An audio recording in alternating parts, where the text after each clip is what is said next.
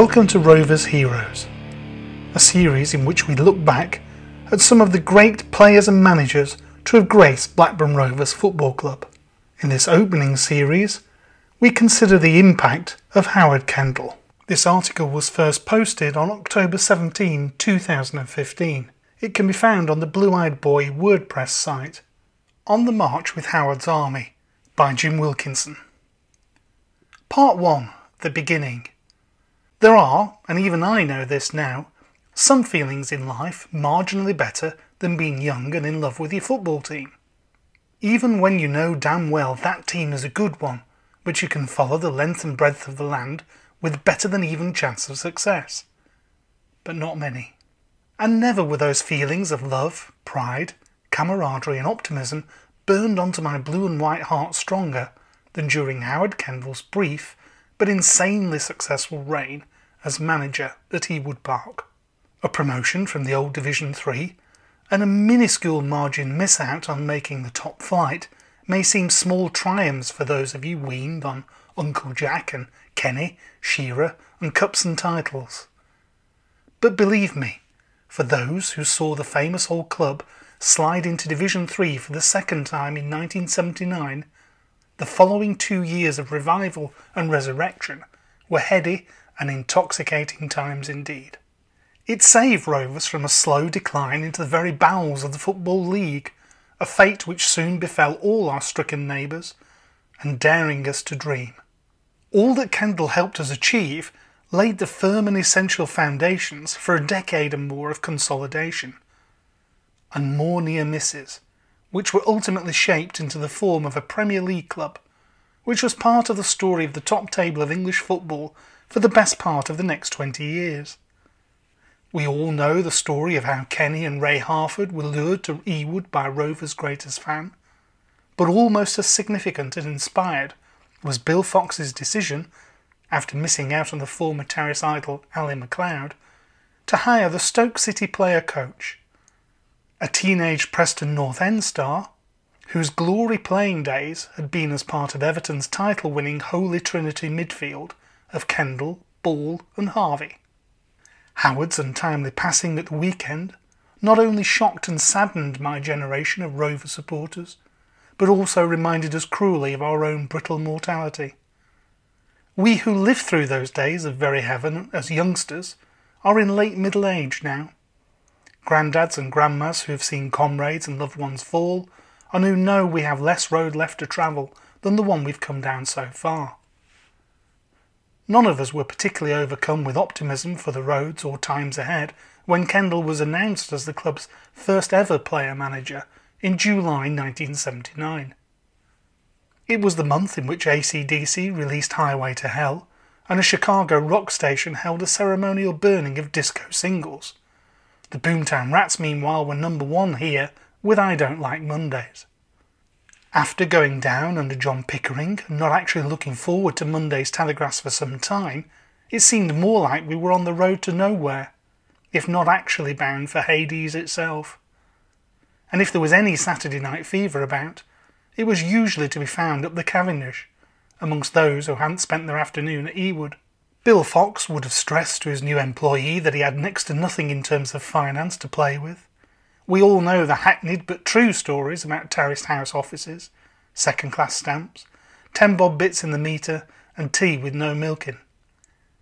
Besides the acquisition of himself as a player, and few of us realised just what a good player he still was, he was able to add to a disparate bunch of old lags and young hopefuls who'd taken us down, spending to the tune of £27,000 in his first weeks at the helm that summer. The bulk of that was splashed on a totally unknown quantity, Jim Arnold, a goalkeeper from Stoke's non-league neighbours Stafford Rangers, who would celebrate no less than his 29th birthday on the occasion of his Football League debut that August. The other 7,000, in those pre-YouTube, hell, even pre-VHS days, went on Stuart Parker, a Preston-born centre-forward that Kendall had never actually seen play, but an acquaintance of his suggested he'd been doing okay for Sparta Rotterdam after a few moderate years with the likes of Southend and Chesterfield. Parker scored a couple in a moderate pre-season Anglo-Scottish qualifying round of 3 local derbies against Blackpool, Preston and Burnley, all games drawn. My enduring memory of this series is a spectacular headed own goal at Ewood against the Clarets by Stuart Metcalfe, whose place was probably most immediately threatened by his new boss's by now evident ability to still hack it on the field. Unusually, the season began as it was propitiously destined to end, with games away and then home to the same opposition. Neighbours Bury, in the League Cup. It was 2 of the better players that Kendall had inherited who gave Rovers a 3-0 lead after the Gig Lane leg.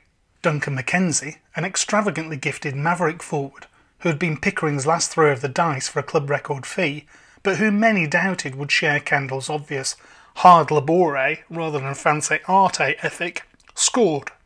Noel Brotherston, now well established and loved by the crowd, who warmed to his endeavour, skill and guts, scored the other 2. Mackenzie further dispelled any Kendall doubts with 2 more in a less comfortable 3-2 home win in the second leg, whilst Kendall opened his Rovers account in front of 5,753 souls curious enough for an early look at this new team. That itself was an improvement on the 4,684 who had bade the well-liked Pickering a touching Ewood farewell, defiantly chanting, "When we all go down together," as the doomed side had recorded a final game win against Fulham. Many of those who sang in spirited unison that night would have their reward a year later, accompanied by lots more who Kendall had Pied Pipered back to support his unshakable cause. Not that the first weeks of the campaign gave any hint of the better times ahead. There is little doubt that Kendall, after 1 win in the opening 10 games, albeit that one a remarkable 3-0 win at Hillsborough against strong promotion fancies Wednesday, would have struggled to keep his job under present-day scrutiny. Imagine, say, Venky's, who disposed of Berg and Appleton on the back of similar starts, and how they would have responded. But these were more patient, less knee-jerk times. Either that, or we and the board had become so dulled by failure and decline that no one really believed we could do much better. I can't say there weren't any grumbles and dissenting voices, nor letters to the Lancashire Evening Telegraph and Sports Pink even, but no way was the hysteria pitched and given free rein the way it is today. There wasn't even any such thing as a local radio phone-in. That isolated early triumph at Sheffield, after opening dull draws against Millwall and Carlisle, was followed by a rousing 1-1 draw at home to the European champions, Nottingham Forest, witnessed by a rare 20,000 plus throng. But any euphoria was spent after the first of many 0-0s under Kendall. It would become a signature result, particularly in his second season, at home to Grimsby, which was followed by a second leg 6-1 hammering at the City ground. I was island hopping round Greece for part of that time, and shrugged my shoulders listening to a Motown compilation in a Santorini cafe on learning of a 1-0 defeat in a first ever league trip to Wimbledon's Plough Lane. A turgid home draw against Southend on my return was illuminated only by a clever Joe Craig goal, but Kendall was already finding that the likes of the Scottish Ace, as the LET titled him regularly, were inadequate even at this level. His hunch on Parker was also going largely unrewarded. Parker, escaping his marker, Mick McCarthy, scored for the only time in a draw at Barnsley, but that followed 2 horror results. A 3-0 home defeat by Rotherham, whose veteran Rodney Fern tore a makeshift fullback Tim Park into pieces. Then a 2-1 reverse at Bloomfield Road, an embarrassing outcome from which a bullet Kendall header, his first goal in the league for us, was not enough to save us. Players such as Craig, Parker, local lads Metcalfe, Paul Round and Brian Morley, drab hangovers from the relegation season, such as Russell Coughlin, Martin Fowler and John Aston, were all found varying degrees of wanting in those first weeks, and for many, if the exit door wasn't shown, they were certainly on borrowed time as far as first-team football. Remember, it was just 1 sub on the bench in those days. Another who was trying Kendall's patience somewhat was the undoubtedly talented, but perhaps less than totally focused top scorer from the relegation season. Simon Garner had managed a respectable 8 from 20 starts in his debut season, but could probably have done with less of a lover of the bacchanalian pleasures for a partner than John Radford, the old Arsenal stager, who whilst playing out his career in the north, had developed a penchant for joining a retinue of former players and hangers-on who frequented the quiet public houses at Pleasington. It was said that Radford spent more time on their bowling greens than he did on the training field, and he probably wasn't sipping lime and soda as he whiled the hours away. Garner was thought to have also developed a liking for a drink or two, and like most Rovers players of the era, you would catch him out most Saturday evenings, perhaps puffing on an Embassy Regal with a vodka and coke on the go. When lowly Halifax Town came in with a modest bid, Kendall was inclined to wash his hands of his errant goal-getter, but between the two of them it was decided that Garner would stay and attempt to show Kendall. Kendall had, for the first of only 2 occasions he was able to do so in his Ewood reign, given a debut to a youngster in that Rotherham game, and with Garner axed after rare selection for the Barnsley match, North East David Fairclough lookalike Kevin Stonehouse gave the beleaguered boss and highly concerned fans a significant boost with a double in a 2-1 win at Gillingham.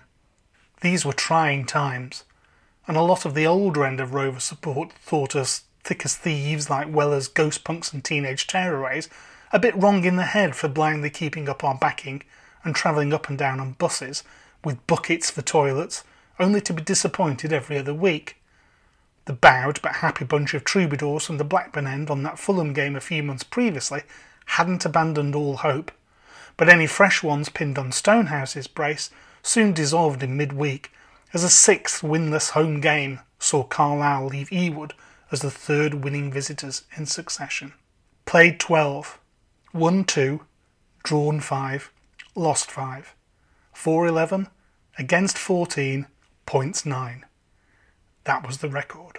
Scoring Rovers' goal against Carlisle after making his debut that day at Priestfield was a young striker Kendall had picked up from Derby reserves, having somehow persuaded Mr. Fox to part with £50,000. Andy Crawford had notched a couple for the First Division Rams, but not been able to force a way into the side. I don't know, but I would guess he'd scored gazillions in schoolboy football, while not exactly endearing himself to anyone in particular. He wasn't really popular with his teammates from the off at Ewood. A bunch of us once bumped into him early on one Saturday night on his own, in a Harrington jacket and jeans, clutching a pint in the downbeat grapes. He declined an invite to join us on our escapades, and we surmised he'd something much more preferable lined up. Later that night we saw a smartly dressed coterie of our heroes bound for the town's only real fleshpot. We went back into the grapes for last orders. Crawford was still there, looking for all the world like a bloke who'd come home to find his wife had cleared off with his best mate and emptied the joint account. He may not have known where the action was, but the net was a different matter entirely. Not the tallest, he could manoeuvre his disproportionate backside around to shield the ball until he saw an opening to have a go at goal himself. Laying it off to a colleague, or heaven forfend, pass to a colleague better placed to score, was a total no-no, but my word, Kendall had seen something in him. A slightly better run of 4 wins and a draw from 7 games, all the wins at home while the draw was at Sealand Road, where embryonic goal machine Ian Rush was making one of his few Chester City appearances, brought some succour. Crawford began to find the net with some regularity. One of those home games saw the introduction of another unheralded bye, who was to prove the final piece in a jigsaw that Kendall had been looking to assemble since the off. Jim Brannigan was no one's idea of a hero, a journeyman fullback whose dad had played for Manchester City, but whose own footballing travels had only touched glamour insofar as he'd tried his luck in Cape Town once, before returning to ply his trade beneath the more prosaic, hilly environs of Huddersfield. With Mick Rathbone injured, Brannigan had a variety of partners in his opening dozen or so outings, which brought mixed results, with the pleasing rider that the Rovers were actually tightening up at the back. In the second batch of 12 games, only 7 goals were conceded, despite defeats at places like Swindon, Millwall and Brentford, where an attack in which Craig was partnered with Crawford failed to register. Crawford continued his goal habit, with a couple in the early round banana skin ties over non-league sides. Peter White had to nip across the road from Kidderminster's ground periodically and phone his runner through from a toffee shop. And Glenn Keeley, A player who was to improve greatly under Kendall, which ironically led ultimately to his most humiliating footballing experience, but that's another story in another club, was also finding the net. A headed winner at Boothbury Park ending a poor away sequence on a freezing Friday night before Christmas. A waterlogged Boxing Day Wood stalemate against Mansfield, no way it would have started today, was followed through by a 2-1 defeat at Bramall Lane in the first hours of the 1980s. But while the holiday season had been unproductive, Kendall's elusive jigsaw finally seemed to fit together. Garner, only given 2 starts by Kendall, was recalled for the swampy Mansfield Boarfest and didn't miss another minute of the campaign. In the dying minutes in Sheffield, Basil Rathbone, out since October, took the field as sub for Metcalfe, and thus began a back-four combination which was to serve Kendall and his successor Bobby Saxton with such distinction that I think I'm safe in saying you'll never see a Rovers defence as parsimonious if you live to the year 2080. With Arnold proving a complete snip at 20 grand, and Kendall probably as good a player the third tier has ever seen, the magical alliance of Brannigan, Keeley, Fazakerley, Rathbone was in place for league and cup exploits, which remain high in the echelons of Ewood folklore even to this day. Played 25, won 8, drawn 8, lost 9. Rovers were now 14th in the Division 3 table as New Year's Day 1980 drew to a close. It was a slight improvement on the ignominious 21st relegation spot that they had occupied after 15 matches in late October. But magic was about to happen, which, for all my sorrow at Howard's passing, warms my heart at the very recall of it. The story continues in Part 2.